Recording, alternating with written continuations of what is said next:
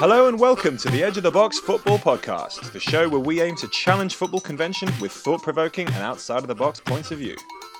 Handball and VAR, don't they just make the loveliest couple? You may have noticed how the simple act of a ball touching an arm is, well, pissing everyone off. So we thought we'd offer up ways we'd improve the handball rule once and for all. Afterwards, we'll be discussing whether playoffs are actually a good thing in English football.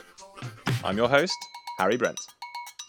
So, 8 Englishmen occupy spots in the top 10 all-time Premier League goal scorer lists. Can you name the 2 non-English players that make up the other 2 spots?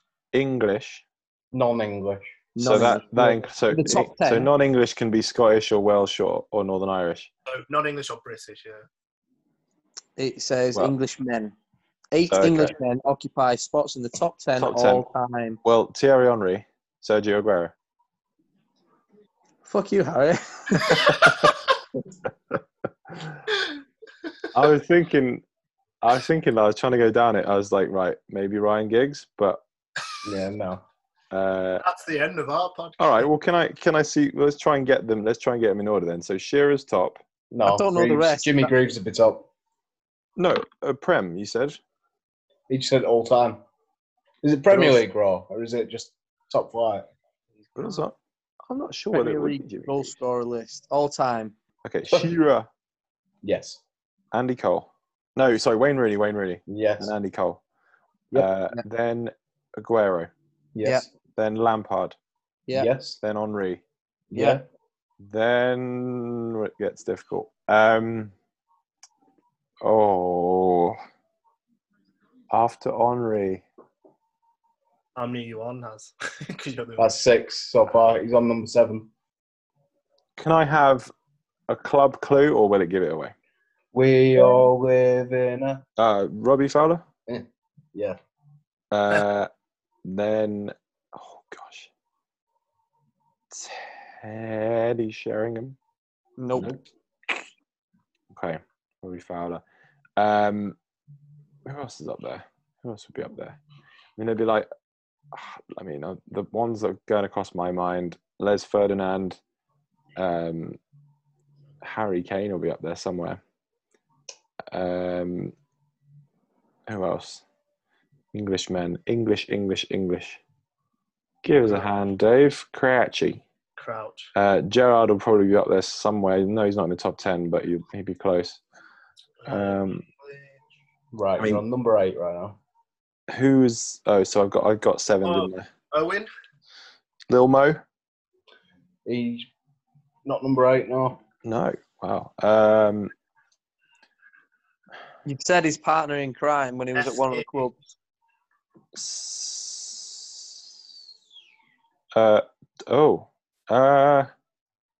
partner in crime, Chris Sutton. Well, you said, no, not Chris Sutton, but you Ian said Wright. upon his Ian name. Wright. No. I said, oh gosh, okay. Jermaine Defoe. Yes. Jermaine Defoe. Who was his partner in crime? Crouchy. Oh, Crouchy. Number 9.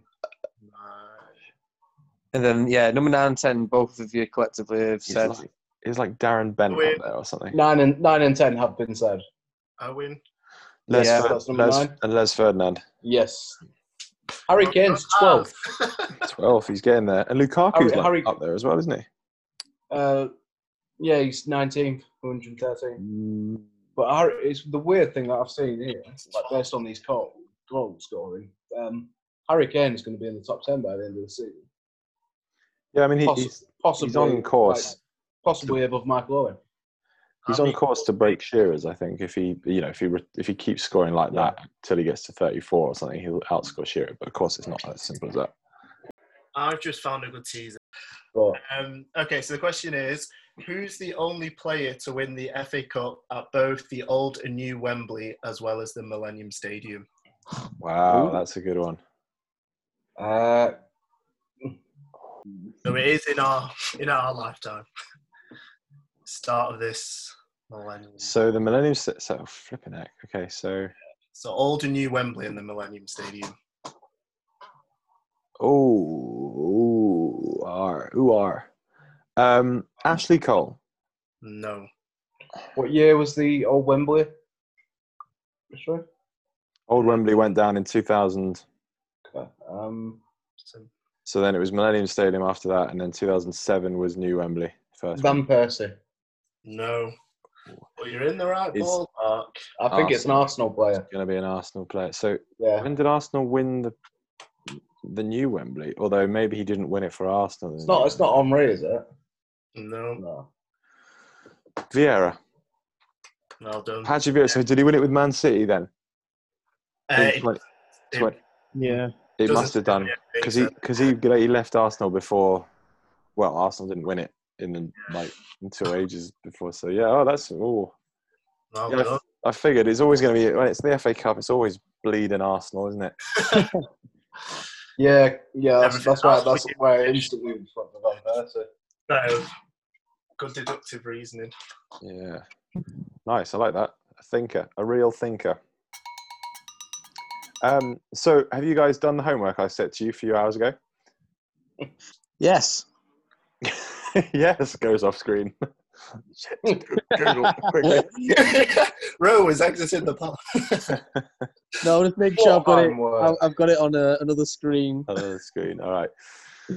So as we know, depending on how quickly I edit this, but currently at the time of recording, the handball rule is in the news. It is. Did you guys see that 45. stat? It was something mad like there's been the same amount of handball penalties this season than there has for the entirety of the 2017-18 season, or something crazy like that. Yeah, and then the trend, if this continues, Yeah, there was going to be around 300 penalties this season. yeah, it's absolutely insane. Wow. And about 240 of them are going to be Bruno Fernandes. It's probably an old joke by now. That was funny though, that the one time that of course the first penalty that's ever taken place after the game has ended has been it goes to Man United. It just had to be. They had that's just insane. Did you see that all the penalty jokes are getting to him as well, which I found quite funny. Yeah. Yeah, mate, yeah. He said, "Oh yeah, people say, oh, Bruno only scores penalties." It's like, yeah, mate, because you do. But you've still got to score them. Shut up. Yeah, I mean, I don't believe there's any conspiracy about giving them to Man United, but it's definitely a thing that they're getting very fortunate with it. I think it's the way they play football, to be honest. Aim for the hands. But anyway, we've obviously seen that the current rule in place does not work, whereby if the ball hits your hand, no matter the context, no matter where it hits you on your hand, doesn't matter where your hand is placed, it's a foul. It's not a popular rule, but as we know, it was brought in order to help out referees pre-VAR. The only difficulty was it came in, I think, a year before VAR came in, which was dumb. So anyway, it looks the good. I was going to say that the one that happened for Newcastle against Spurs, which was just crazy, and Steve Bruce even was like, that was ridiculous.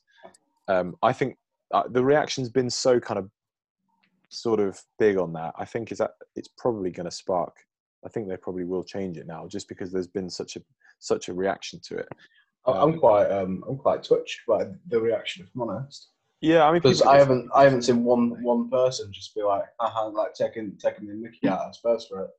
Not one person. Every single comment I've seen is like, that is a travesty. That is awful. Well, this is it.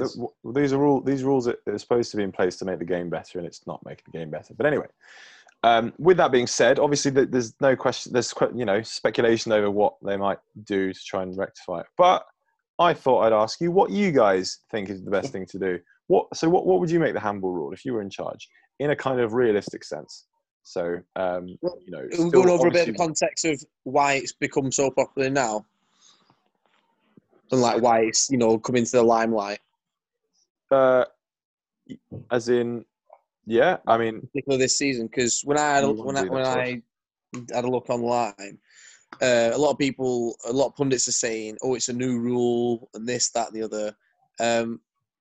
And this is the thing: don't listen to what all the pundits say, kids. It's technically not a new rule.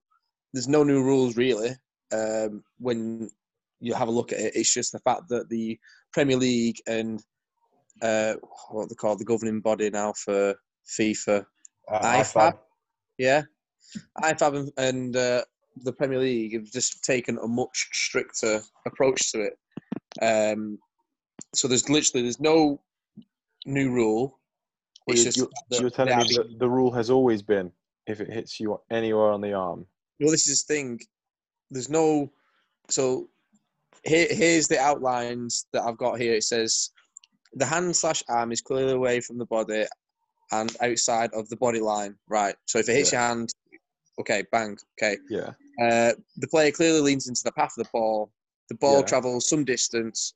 The ball touches a hand/arm that is clearly raised above shoulder. The player falls and the hand/arm is extended laterally or vertically away from the body. Yeah. The deflection clearly makes no difference to the ball touching the hand/arm that is clearly extended away from the body or above the shoulder, or immediately after touching the ball with the arm, even accidentally, the player scores a goal or creates a goal-scoring opportunity. Right. So these rules change. Just explain to us. That's the rule that's always been in place. Yeah, they're the rules that have been in place since just before VAR was introduced, because they did tweak it a bit. But you're saying that it's always been like that, but that's not the rule that they're imposing now. They're imposing.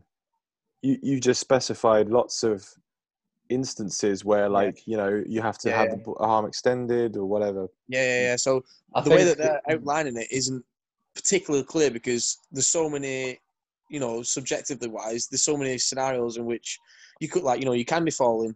You're not going to fall and I'm just going to do a pencil dive and put my arms by my side. Like, you need to cushion the blow. You need to kind of make sure you land, all right. You can't just keep your hands there. So I think these rules got amended a few seasons ago, and they've just not really been, strict. It's still been. But what did they get amended to? What you've just explained. They've been amended from. But you're saying. I think I can clear up this confusion. Yes, please do. I'm very confused. So the confusion arises with a lot of people I've seen, in that they're thinking that if a ball touches a hand or an arm at any point in the match, it is a handball, which is not the case. Right. The case is what Ross just said. So if the hand is extended above shoulder height or out of the natural silhouette of the body, that is a handball. But that's not. However, the confusion lies that the rule is for an attacking team only, not the defending team. Yeah. That if the ball touches anyone's hand or anyone's arm in the build up to a goal, that goal is disallowed. Right. So it's in the sense of the ball can touch your hand accidentally if you're a defender. Mm-hmm. If your arm is in a natural silhouette and you're in a natural position and you're not leaning into it. But they've definitely given penalties. Yeah, they have, and that's why it's awful and inconsistent. Because the referees get it wrong, basically. Yeah. Well, it's not the case of the referees getting it wrong. It's the case that the governing body and the Premier League have come to the decision to be a lot stricter on it. So they're basically there's no circumstantial or accidental handball really anymore. Like, if it hits your hand, it hits your hand, and that's how they're seeing it, because they're being a lot stricter on it, and that's why you're getting all these pundits going, it's a stupid rule and this, that. It's not the fact. It's not a rule at all. It's just the fact that they're being a lot stricter with it. The referees are getting the stick of it when all they're doing is following the procedure that the higher bodies have been telling them to do. Because I think a lot of people complained about, that was a handball, this was a handball. And I think what the actual and then since they basically said, that was a handball, we've got VAR and no one's looking at it, and this, that, the other. And now that's happened a couple of seasons now, or in sporting events and stuff, the governing body's gone, right, okay, then, well, we'll just go from one end of the spectrum to the other, so we'll be super, super strict. And that's not how it should be. There should be some kind of rule, whether it be intent, like the referee should be. Like, this is what I was going to say. So why don't we go through what we think should be done to rectify it. So, Ro, you can start us off then. What would you do if you were in charge right now and I gave you the golden pencil to amend the constitution of football, if that exists, which I'm sure it does somewhere? If it's a pencil, that means it can be changed. Yes, that's why pencils have erasers. Golden ink. So what would you do? What would in a sort of in an ideal footballing world? You want to sort this out tomorrow? What I would do is that I would make sure that some of these rules regarding, unnatural positions of the hands and that lot, I think that has to be one of the main rules that has to be implemented. Like if a player's arm is unnaturally there, or in a position, then it can work towards the referee's favour to then allow a penalty or a handball call to be made. But I think it needs to be very clear, or there needs to be a set of rules in which the referee needs to, almost like a criteria of breaking down the handball. Like, A, is it intentional? Is it? And then it's like, yes, okay. Or if it's not, move on to the next point. But then B, is VAR for this, I imagine. Exactly. Okay. Keep VAR, so then you can give it to the VAR refs, and they can view it, and they can give their opinion on the ref because they've had more time to look at it. But also get the referee to look at the actual incident from different angles and go through it. So it's like straight away, okay, was it intentional? No. Yeah, okay, so the next point is the player's hands in a natural position, and then he can go yes, and then he can go right to the next point. So it's got to check all of those boxes. So, for example, in your system, if his hand was up there, so if his hand was raised above his body for some reason, but it was unintentional, so like he's jumping or something, that in your book would be fine. If the ball smacks and hits his hand, so like the Eric Dyer situation. That's fine. So like the Eric Dyer situation regarding Tottenham and Newcastle, the fact that what you got to take into consideration is he's jumped up, and when you jump up 9 times out of 10, you use your arms to help either project yourself. It's not just that. It wasn't just that. I see it as a foul on Eric Dyer more than anything. Because he's jumped up and Callum Wilson's pushed him in the back.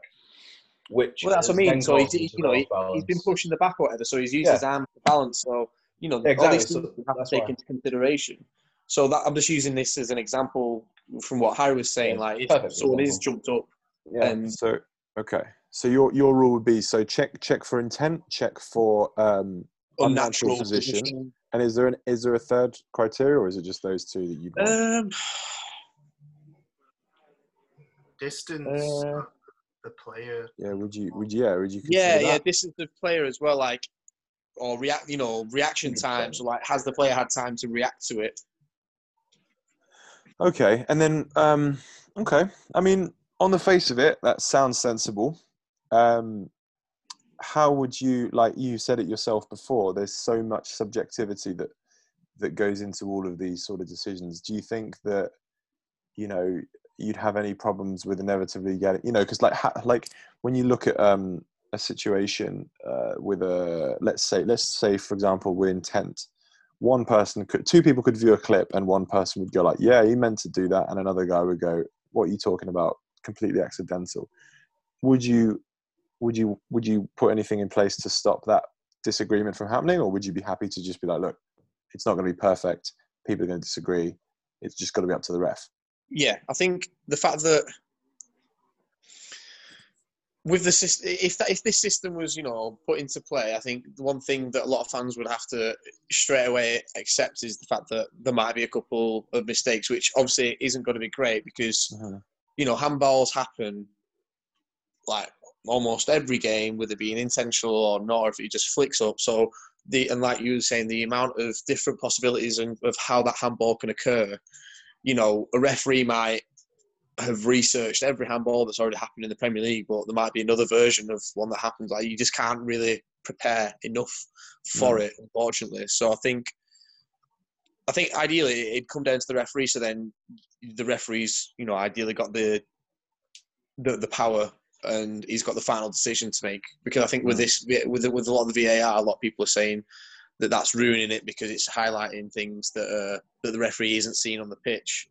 So it's kind of taken away. So it's almost like undermining the referee because they've not seen what's actually happened on the pitch leading up to it or what they should be seeing. But the thing VAR's is, good for stuff like that anyway. But it's just you have to. I think, like I've said in previous pods, you have to make sure that the referee has the final say or have the final call. What, over the VAR guys? Yeah. but So I think going it's back to your comment then about obviously the VAR undermining the referees and like just because he hasn't seen something.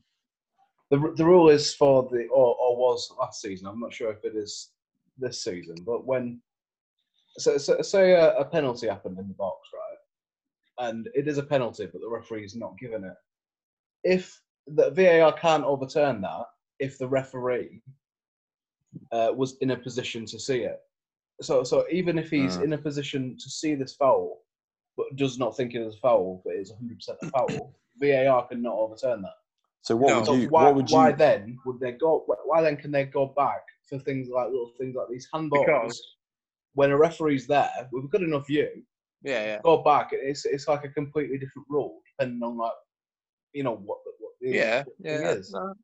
But it's still like it's penalties at the end of the day. So you think the same rule. I think that could be an issue that could happen, but then I think rather than the VAR having the final say or potentially having an overturn of the referee's decision, I think if they can present the evidence in front of the referee where the referee can look at it and go, actually, I made the mistake. Yeah. Then that's fair. And I think that a lot of the referees would get more respect as well. Because I know some of them would just go penalty every day of the week.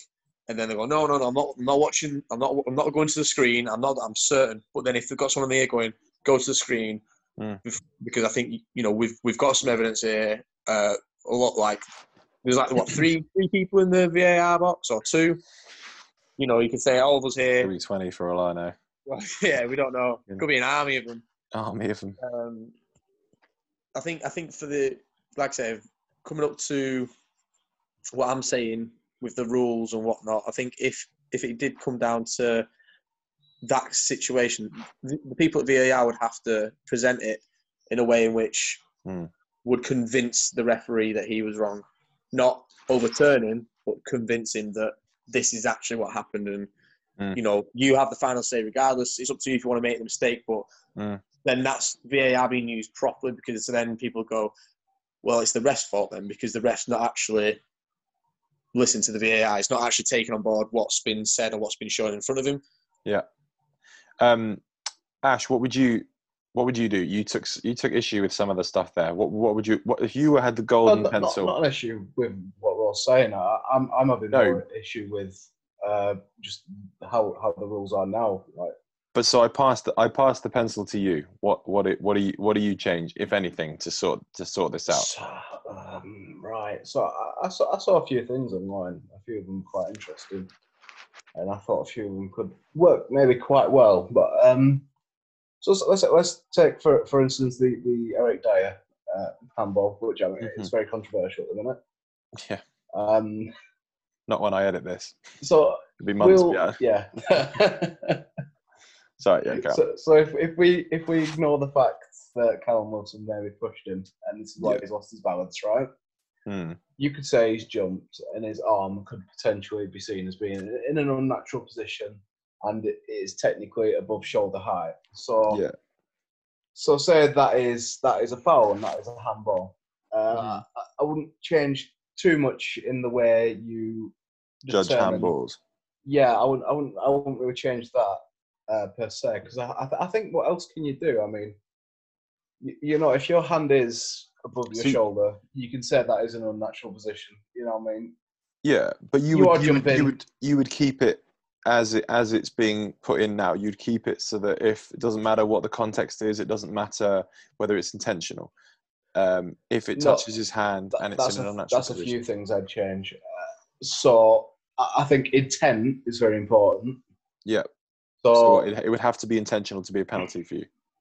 Yes. Even if he's waving at someone in the crowd. Hello. and it hits his hand. But I also think it shouldn't. No, I think seriously, a is penalty. that you would say? Because that's the thing. Like intent, you could literally be like standing on the goal line, waving at your mate, and that stops the ball going in the top corner. That's okay. No. So intent. So it can't be just blanket. Intent. I mean intent as in intentionally having your hands out of a natural position. All right. Okay, so if you're jumping, gotcha. you know what I mean. Yeah. And maybe because Eric Dyer has had the ball hit him on the hand from behind. Yeah. There is nowhere in a million years that's intentional. Obviously. No. Yeah. Yeah. I see. So what I'd do instead, intention, and I know it sounds a bit stupid, but so an intentional. Obviously, you'd have to have a way to judge the intent. But I would award a penalty for an intentional handball. Yeah. Mm-hmm. However, you could have an unintentional handball, and that is a thing. Yep. And if you're judging the intent, I'd say it's not beyond reasonable doubt to have a free kick inside the box for that. So an indirect penalty or something like that, or whatever you call it, indirect free kick in the box. Yeah. So that would be if the hand is like the Dyer situation, if the hand, or not necessarily the Dyer situation, because that just for me is just never a penalty in any circumstance. But let's say a player gets knocked, his hand kind of goes out, outstretched to his right, and then that blocks a ball on the line. It's unintentional, but it's clearly stopping a goal. So indirect free kick.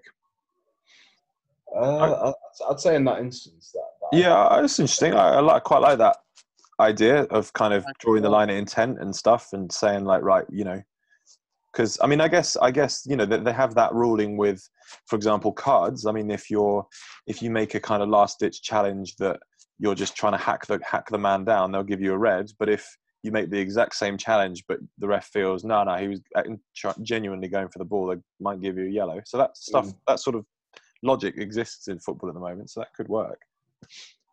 Yeah, but I mean, I feel like obviously you need a way to judge the intent. And do you have one? I don't.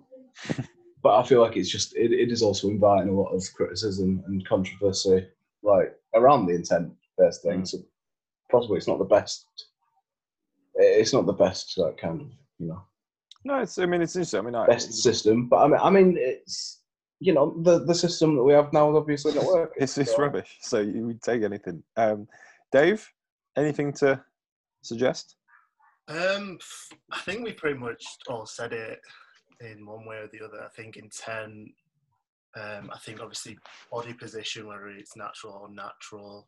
I think I would add, and I think Ro touched on it before, distance.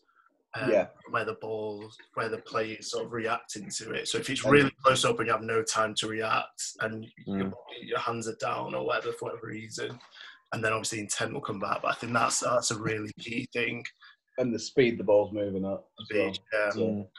I'm just wondering, like, is everyone's issue is it the inconsistency in making good decisions and the consistency in the point that they've made bad decisions frequently?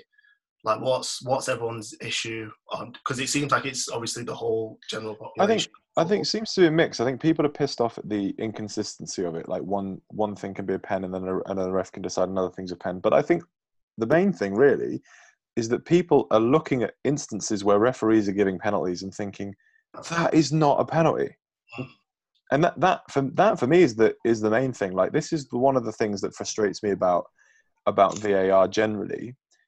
You see that when you've got these armpit offsides and stuff, like even teams that have conceded a goal and then that gets VAR checked and a bloke is like a toenail offside. The most honest of fans who have just seen their team not concede from VAR, VAR's chalked a goal that they've conceded off. Even they see that and go, that's ridiculous. I mean, it's like Steve Bruce. Like, Steve Bruce had won a penalty in the last minute to get him a point, and even he's saying, it's ridiculous. This is not the correct decision. And I think if we've introduced this whole system of VAR to basically improve the game, and yet you're continuously making decisions that are basically completely pissing off people and making them think this is not the result I wanted, even when it goes in their favour, then something's seriously wrong. And I would kind of extend that to the handball thing. My solution, if I was given the golden pencil, is I mean, this goes for everything, but if it's just specific to the handball rule, I would just reduce the power that VAR has over it. Like, I think ultimately we only need VAR for absolutely stonewall, black and white things that are going to make a difference to a goal. Like goal line technology, it's either over the line or it's not. There's no kind of like, there's no middle ground there. It's very clear.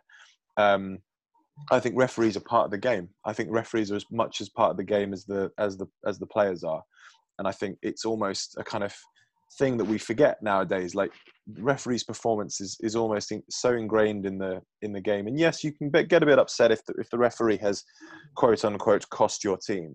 But I almost think that's actually quite an enjoy. You know, it's part of football that we shouldn't really sort of forget about.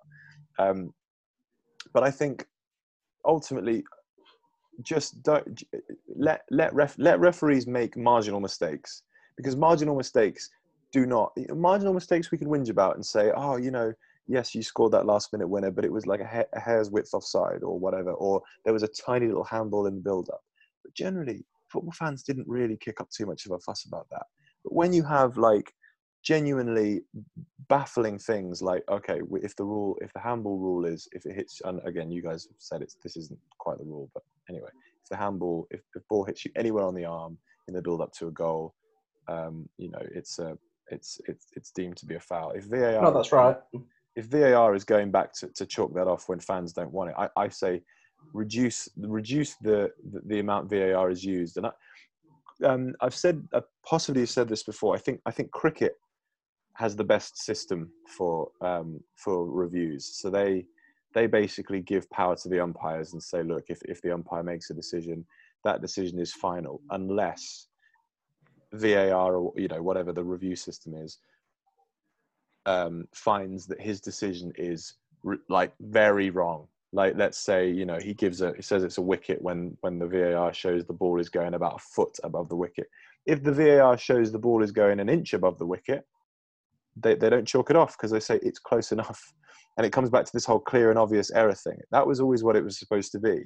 And for you know, the life of me, I have no idea why they haven't implemented that, because I think that, again, you still have that subjectivity. When does a tiny error become a slightly less tiny error, and when does a less tiny error become quite a big error? Do you know what I mean?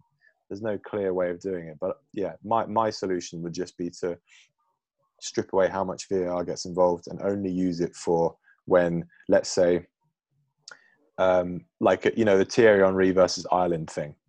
You know that, like, when you all know what I'm talking about. Where it was in the World Cup. Yeah, World Cup. Big thing in Ireland. They really don't like him there. World Cup qualifier, and last minute Ireland, not last minute, but in extra time, and Henry, basically the ball was going to go out of play, and he patted it with his hand. Crossed it for Gallas, who scored.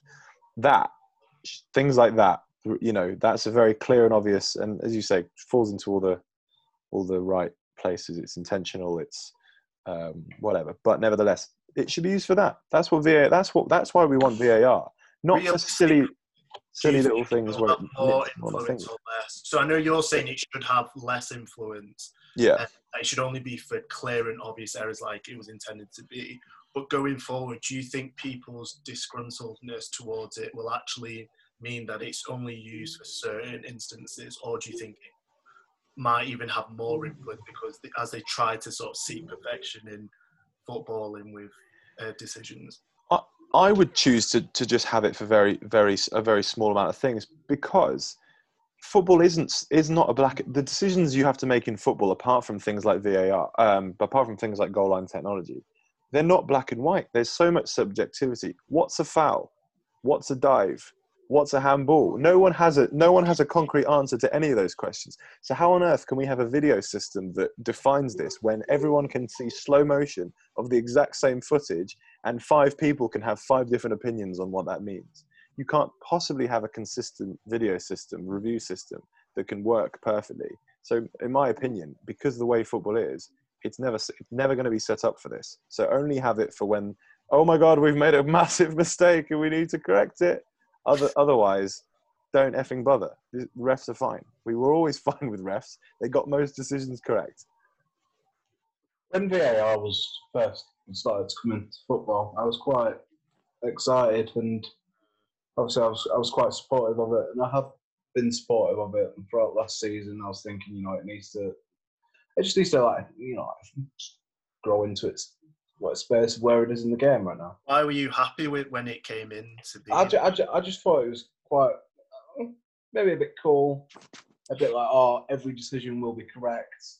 Yeah. So the expectation of perfection. Yeah, the expectation of perfection, and I thought it could have been that. And I remained hopeful through last season and the start of this season, and then I was watching the Carabao Cup yesterday, Tottenham versus Chelsea. And you know what? It was so nice to just be able to celebrate a bloody goal when it went in. Yeah. You know what I mean? It was so nice. The goal went in.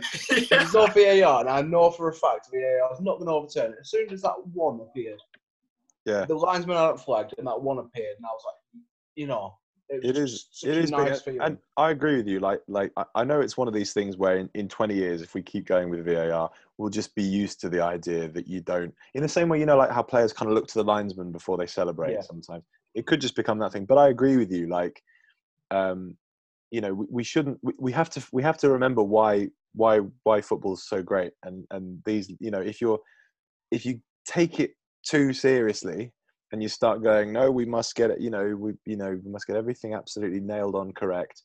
And by doing that, you're reducing the amount of times you can have these explosions of celebration. Because there's so few sports where you have these big moments of like pure ecstasy, like football, so frequently, and. To lose that, I agree. To lose that is just because you do half celebrate goal. You just think, okay, well, was there a cross at any point during this game? Because they're always marginal. I can't celebrate. Oh gosh, okay, well, there's going to be some hidden hand. It's just so. Why do we have it? It just feels so mad.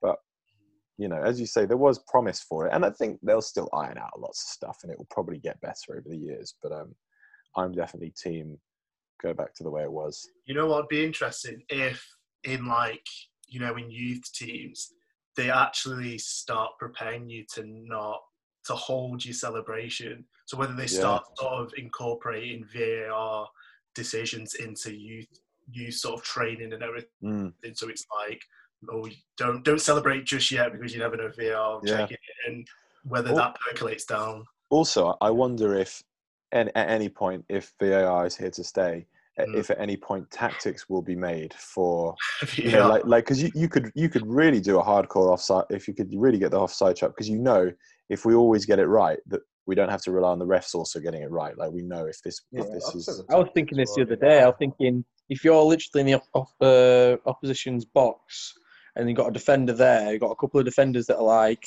in that kind of stance with the arms out behind the back, but they're kind of low behind. Attempt a cheeky thing, aim for the hands, and then you go, apparently. People will start doing that. Yeah. I think it's already there. If you go back and look at that Newcastle Tottenham game, right, towards the end of that match, Newcastle obviously was pinging crosses into the box at Andy Carroll, obviously.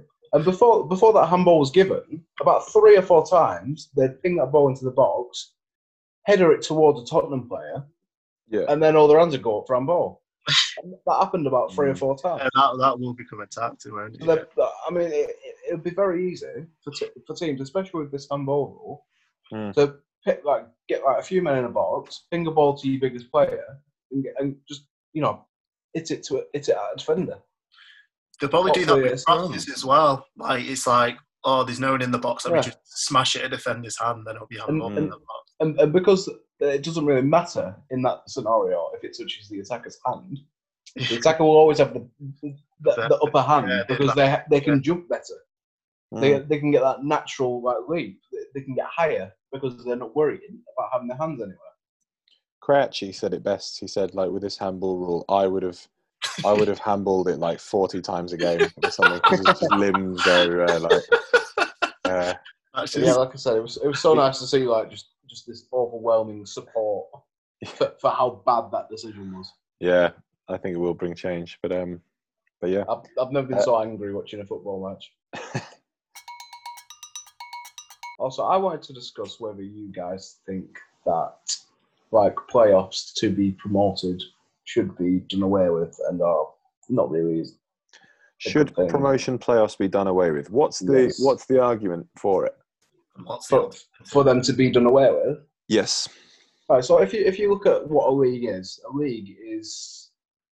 you are at the end of a year of football league, you are being rewarded for consistently good performances and being able to be consistently good throughout that year. Mm-hmm. So like if you're looking at say like the championship where it goes down to like what is it, sixth of the playoff. Yeah, second to sixth get in the playoffs. Second to sixth. Sorry, third to sixth. Sorry. Playoffs, right?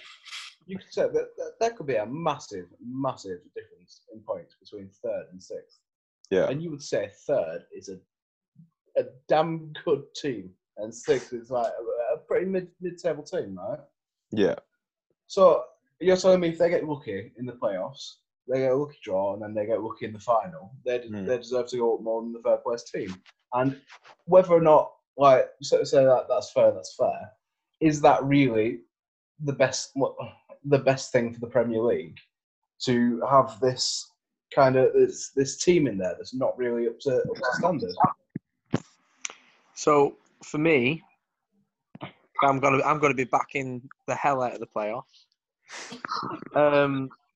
If you just had it as third place, what have the other teams got apart from the top three? What have the other teams got to play for? If you have, it's like in the Premier League. If you don't win it, we'll go for Champions League. You've got something else to aim for. Yeah, you've got till 6 to get European football. Yeah, I get that. We want to be aiming for promotion slots. Not automatic, but just a promotion slot. And then with that, you're right, Ash, there is a bit of an unfair fact that, the team that finished third might not even get to the final because they might get knocked out because it's all down to on the day. Yeah. But at the same time, that's just the way it is. The teams that then go into the playoffs, they get a bit more money because they're playing extra games, and then the team that essentially does win, like I thought that personally, the Fulham this season, I did not think that they were going to do it. I thought out of the 4 teams that came up, 4 teams that were in the playoffs, Fulham were the worst team. But the fact that they were the worst team, but yet they won it, and then the prize money that you get from it compared to second or even winning the championship, it's the biggest amount of money you can win in football, like bigger than Champions League, bigger than World Cup. Yeah. It's the biggest amount of money. So if that team, like you said, Ash, is the worst out of the 4, like example Fulham, in my eyes, they've got the most money out of that, so they can technically be at an advantage compared to the team that won the championship. So I think it adds a bit of... them now. I mean, I know it's very early in the season, but they've lost all their opening games. They're projected to concede 148 goals. But Ro, are you saying that the fact that it's the most lucrative game, because you're defending playoffs, right? And now you're saying that the most lucrative match, and obviously the biggest windfall from getting promoted, can, in effect, sometimes, and most of the time, in fact, go to the worst team that goes up. Does that not feel slightly intuitive? No, it does. But I suppose, again, like, if it is going for the worst, if it is going to the worst team, between that little playoff... I see. It gives them a little boost to put them on the same level. Is that what you're saying? Even though we technically, like, on paper, we finished 6th, but then we won the playoffs. We've earned our spot because on the day we beat the team that was 3rd, and we beat the team that was, above us, all that, and we've got more money from that. So, how would you feel if, let's say, the Champions League, obviously the 4 teams go in it. Let's say this is what I was about to say. Yeah. What if they said, okay, 4 teams go in, but the top 8 at the end of the season have a little playoff, and whoever wins from that. What, between 5th and 8th, you mean? Yeah, so you could have not between 5th. So it'd be from top. Let's say top. First and second get in. Third from 6th. Third, because third until 8th. Which I've got here. So the difference between like 3rd and 8th this last season was 10 points. Yeah. So that's not a small amount. You know what I No, mean? it's not. But again, it all comes down to who wants it more, because you know what the prize is. The prize is the Champions League. The prize is you're getting money, you're getting club exposure, you're getting all these things, and it comes down to who wants it more. But I guess my my argument kind of is if if you win in these playoff finals, you can say, oh yeah, well we were a better team than them on the day.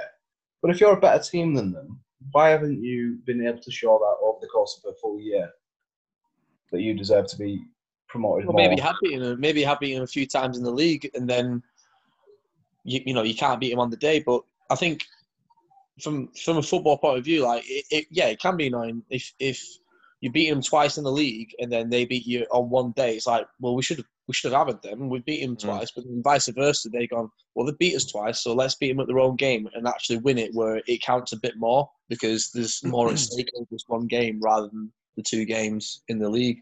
I guess another thing is as well, like there's no doubting that Leeds are a Premiership team. They have Premiership quality with a very good manager. Because of these playoffs, they've been stuck in the Championship for like a year, at least a year longer than deserved, maybe more.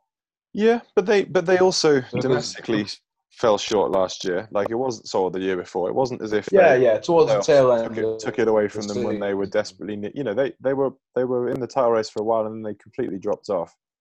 I still think they were the best. Norwich last year came up. I still think they were the best team in that league.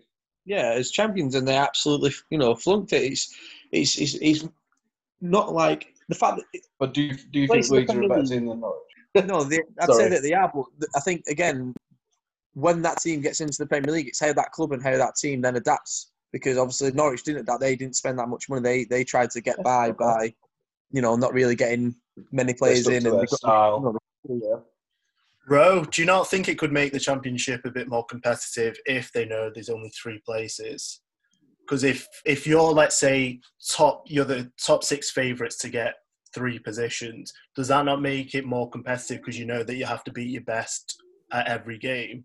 But if you know that there are 3 extra places available, it's like we just have to play okay. I think the opposite.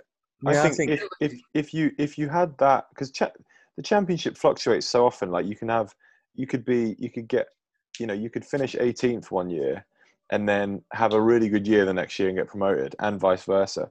Like if you felt that you're mid-table at Christmas, you'd be like, what's the point? Like there's at least 3 teams better than us. Like we're not, like, at least with the playoffs, it may give you, I'm playing devil's advocate here, it may give you some sort of hope. Well, it's like, right, if we can just stay in the hunt, then we can, maybe, all we need is a bit of, because it would just mean that it's less sort of, I think not necessarily, I don't think they would give up, but at least you give them, there's obviously 24 teams, there's a big gap between the top 3 and the bottom 3. Like that would be a very boring mid-table. Do you know what I mean? Yeah, of course. I'm not beefing it, other than like some perceived security of like position. There's no incentive for you to try and get 3rd if you're in 6th.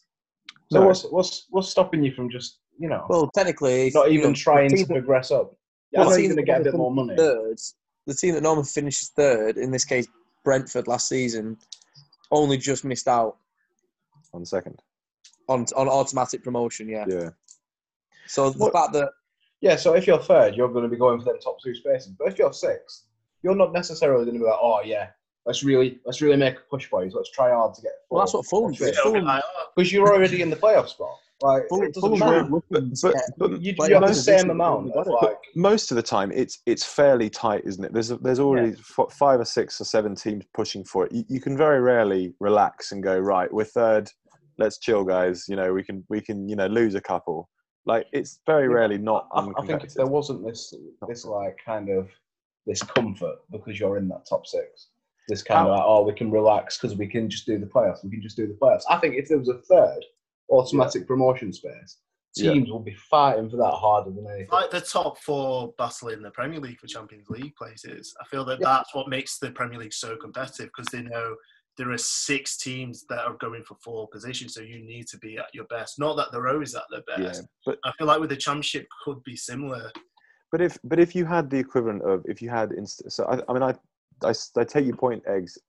I think Britain is just England. The English league happens to have a lot of strong teams, and traditionally does have at least 2 or 3, 4 strong teams. So often there is a bit of a kind of who's going to go where. But I think the equivalent there would be like if they reduce it to 1 Champions League spot. I just feel like if a team was 10 points off that 1 spot with 3 or 4 teams above them, it would make the last few months of the league quite boring because then Wouldn't it mean that they try harder at the start? Because it sounds like well, sure, but sometimes you don't. Sometimes you don't play well, and then if you have a bad period, that's it. Your season's done. Like, I mean, you must have like Arsenal last season. You must have found it quite boring because you were so far behind. It was just like, well, okay, we're not really gonna. I mean, okay, if every team slips up loads and then we win every game, there's a chance we can get, like. Push on, and then every team did Tottenham or whatever. Yeah, but I found it quite entertaining, because obviously we were chasing you and we were on your tail quite a bit, and we were like 14 points behind, then we were like 1 point behind, then we were dropping up and down. It's like just the drive, and the ambition. How would you? Yes, we can get there. Instead of getting rid of the playoffs altogether, how would you feel if it was done on a kind of points basis? So let's say positions aren't important, it's how many points you get. So if third positions is so if third is if third is on 70 points, and sixth is on 50 points, then we'll say no, you've got to be within, let's say, 8 points of third or something. So if you're not within 8 points, so every team that's within 8 points of third, you get to go into the playoffs because it shows you're very close in terms of the league. But if, as you said before, it's unfair if a team is 20 points behind third and finishes sixth, gets in the playoffs and beats them. That kind of feels unfair. But if you did it in a kind of also lessens the quality of the Premier League the next season. If you're all within about, I don't know what you want to do. You could do 8 points, 10 points, 5 points. Then you all go into a round robin. Obviously, the risk then is teams don't actually finish within a 5, and then you got a problem. But there could be some sort of system that you figure out, and that way, at least you then guarantee that teams that are going to be promoted have at least accrued a certain amount of. Yeah, no, I'd say that's probably more. That's more fair. But I think it would be more exciting if that third spot was automatic promotion. That's just what about the argument that says so? Sod you and your elitism. The playoffs provide a really fun opportunity for fans who are never going to get the chance, never going to get the chance to win a cup, because let's be honest, unless it's the Johnston's Paint Trophy, they're not. You're never going to. Flipping Brentford are not going to win the FA Cup. They're not going to win the League Cup. No, 100%. So it gives the fans a hashtag day out. You go to Wembley. It's very exciting. It's at the end of the year. It allows the players to play in play at Wembley. Yeah, it's all very good. You talk to fans of lower league clubs, and they always say "What was your favourite?" Oh, it was the playoff. Whether it's semi-finals or going to Wembley or something, it's the playoffs. No team goes, "Oh yeah, that time we finished second. Yeah, that was class, and we got promoted. Brilliant, what a year." They'd be I enjoyed that year. Premier League. Yeah.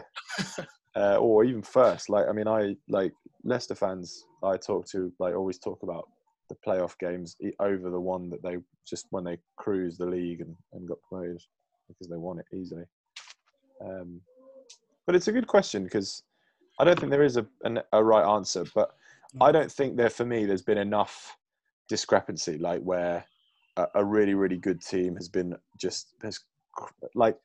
suppose the Leeds one is quite a good example because Leeds beat Derby twice in the league and quite convincingly twice in the league, and then they got them in the playoffs, Bielsa, Lampard, and then Derby just beat them.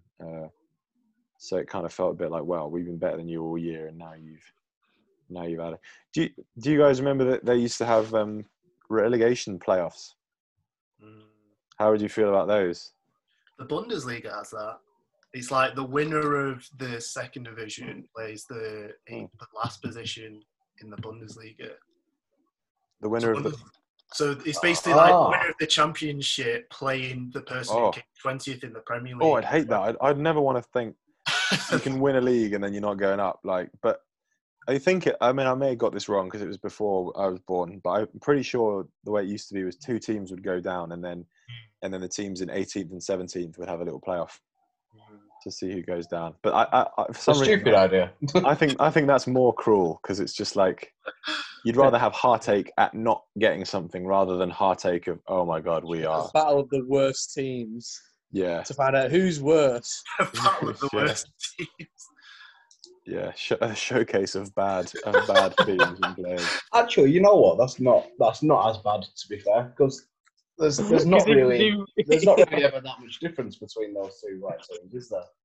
No, It's literally like single digit Points. points. You know what? I say bring it back. Think about that. Think of match day. Oh, you definitely got one of these two teams are going down, and you'll find out. like the Literally, circus. you'd see all the Put them in fans there. put them in a circus. Who would it have been last year then? Dance for entertainment. Aston Villa and We send them to Bournemouth's ground instead of What was it? Watford, West Ham, or Watford Villa? Watford. yeah, Villa. Watford Villa. That'd be funny. I mean, Watford probably would have still gone down because they would have probably hired another manager just for that one match. We take that, Watford. You've just been rode.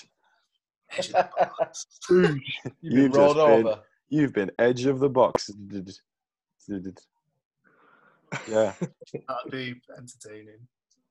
Nail biting. yeah. I think other supporters from different teams would be interested in going to the game as well. I'd be like, I can't wait to see who goes down.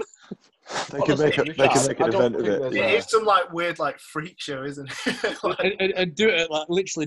Don't even put it in a ground. Put it just like a the car park of a stadium. Put it in more park. Side game. Some waterlogged pitch. Yeah. Everybody with umbrellas, and you see like a little food truck just there handing out all the coffee. Just send them to Turf Moor. Same thing. You could have a sort of thing where at some point during the game a buzzer's going to go, and then everyone's got to run to a seat and sit down in it. Anyone who's not in a seat gets sent off. I think we've sorted it. Chairs, survival style. For 5 minutes. Oh god, yeah, Well, pitch it. Let's pitch it to Let's do it. the Dragons. Pitch it to the Dragons. Do. Thank you all once again for joining us. Now, just as I publish this, it seems as if the Premier League are actually considering a proposal at the moment to introduce playoffs to the Premier League for relegated teams. Relegated teams? What's a relegated team? Relegated teams. Great minds think alike, I suppose. Thanks very much. We'll see you next week.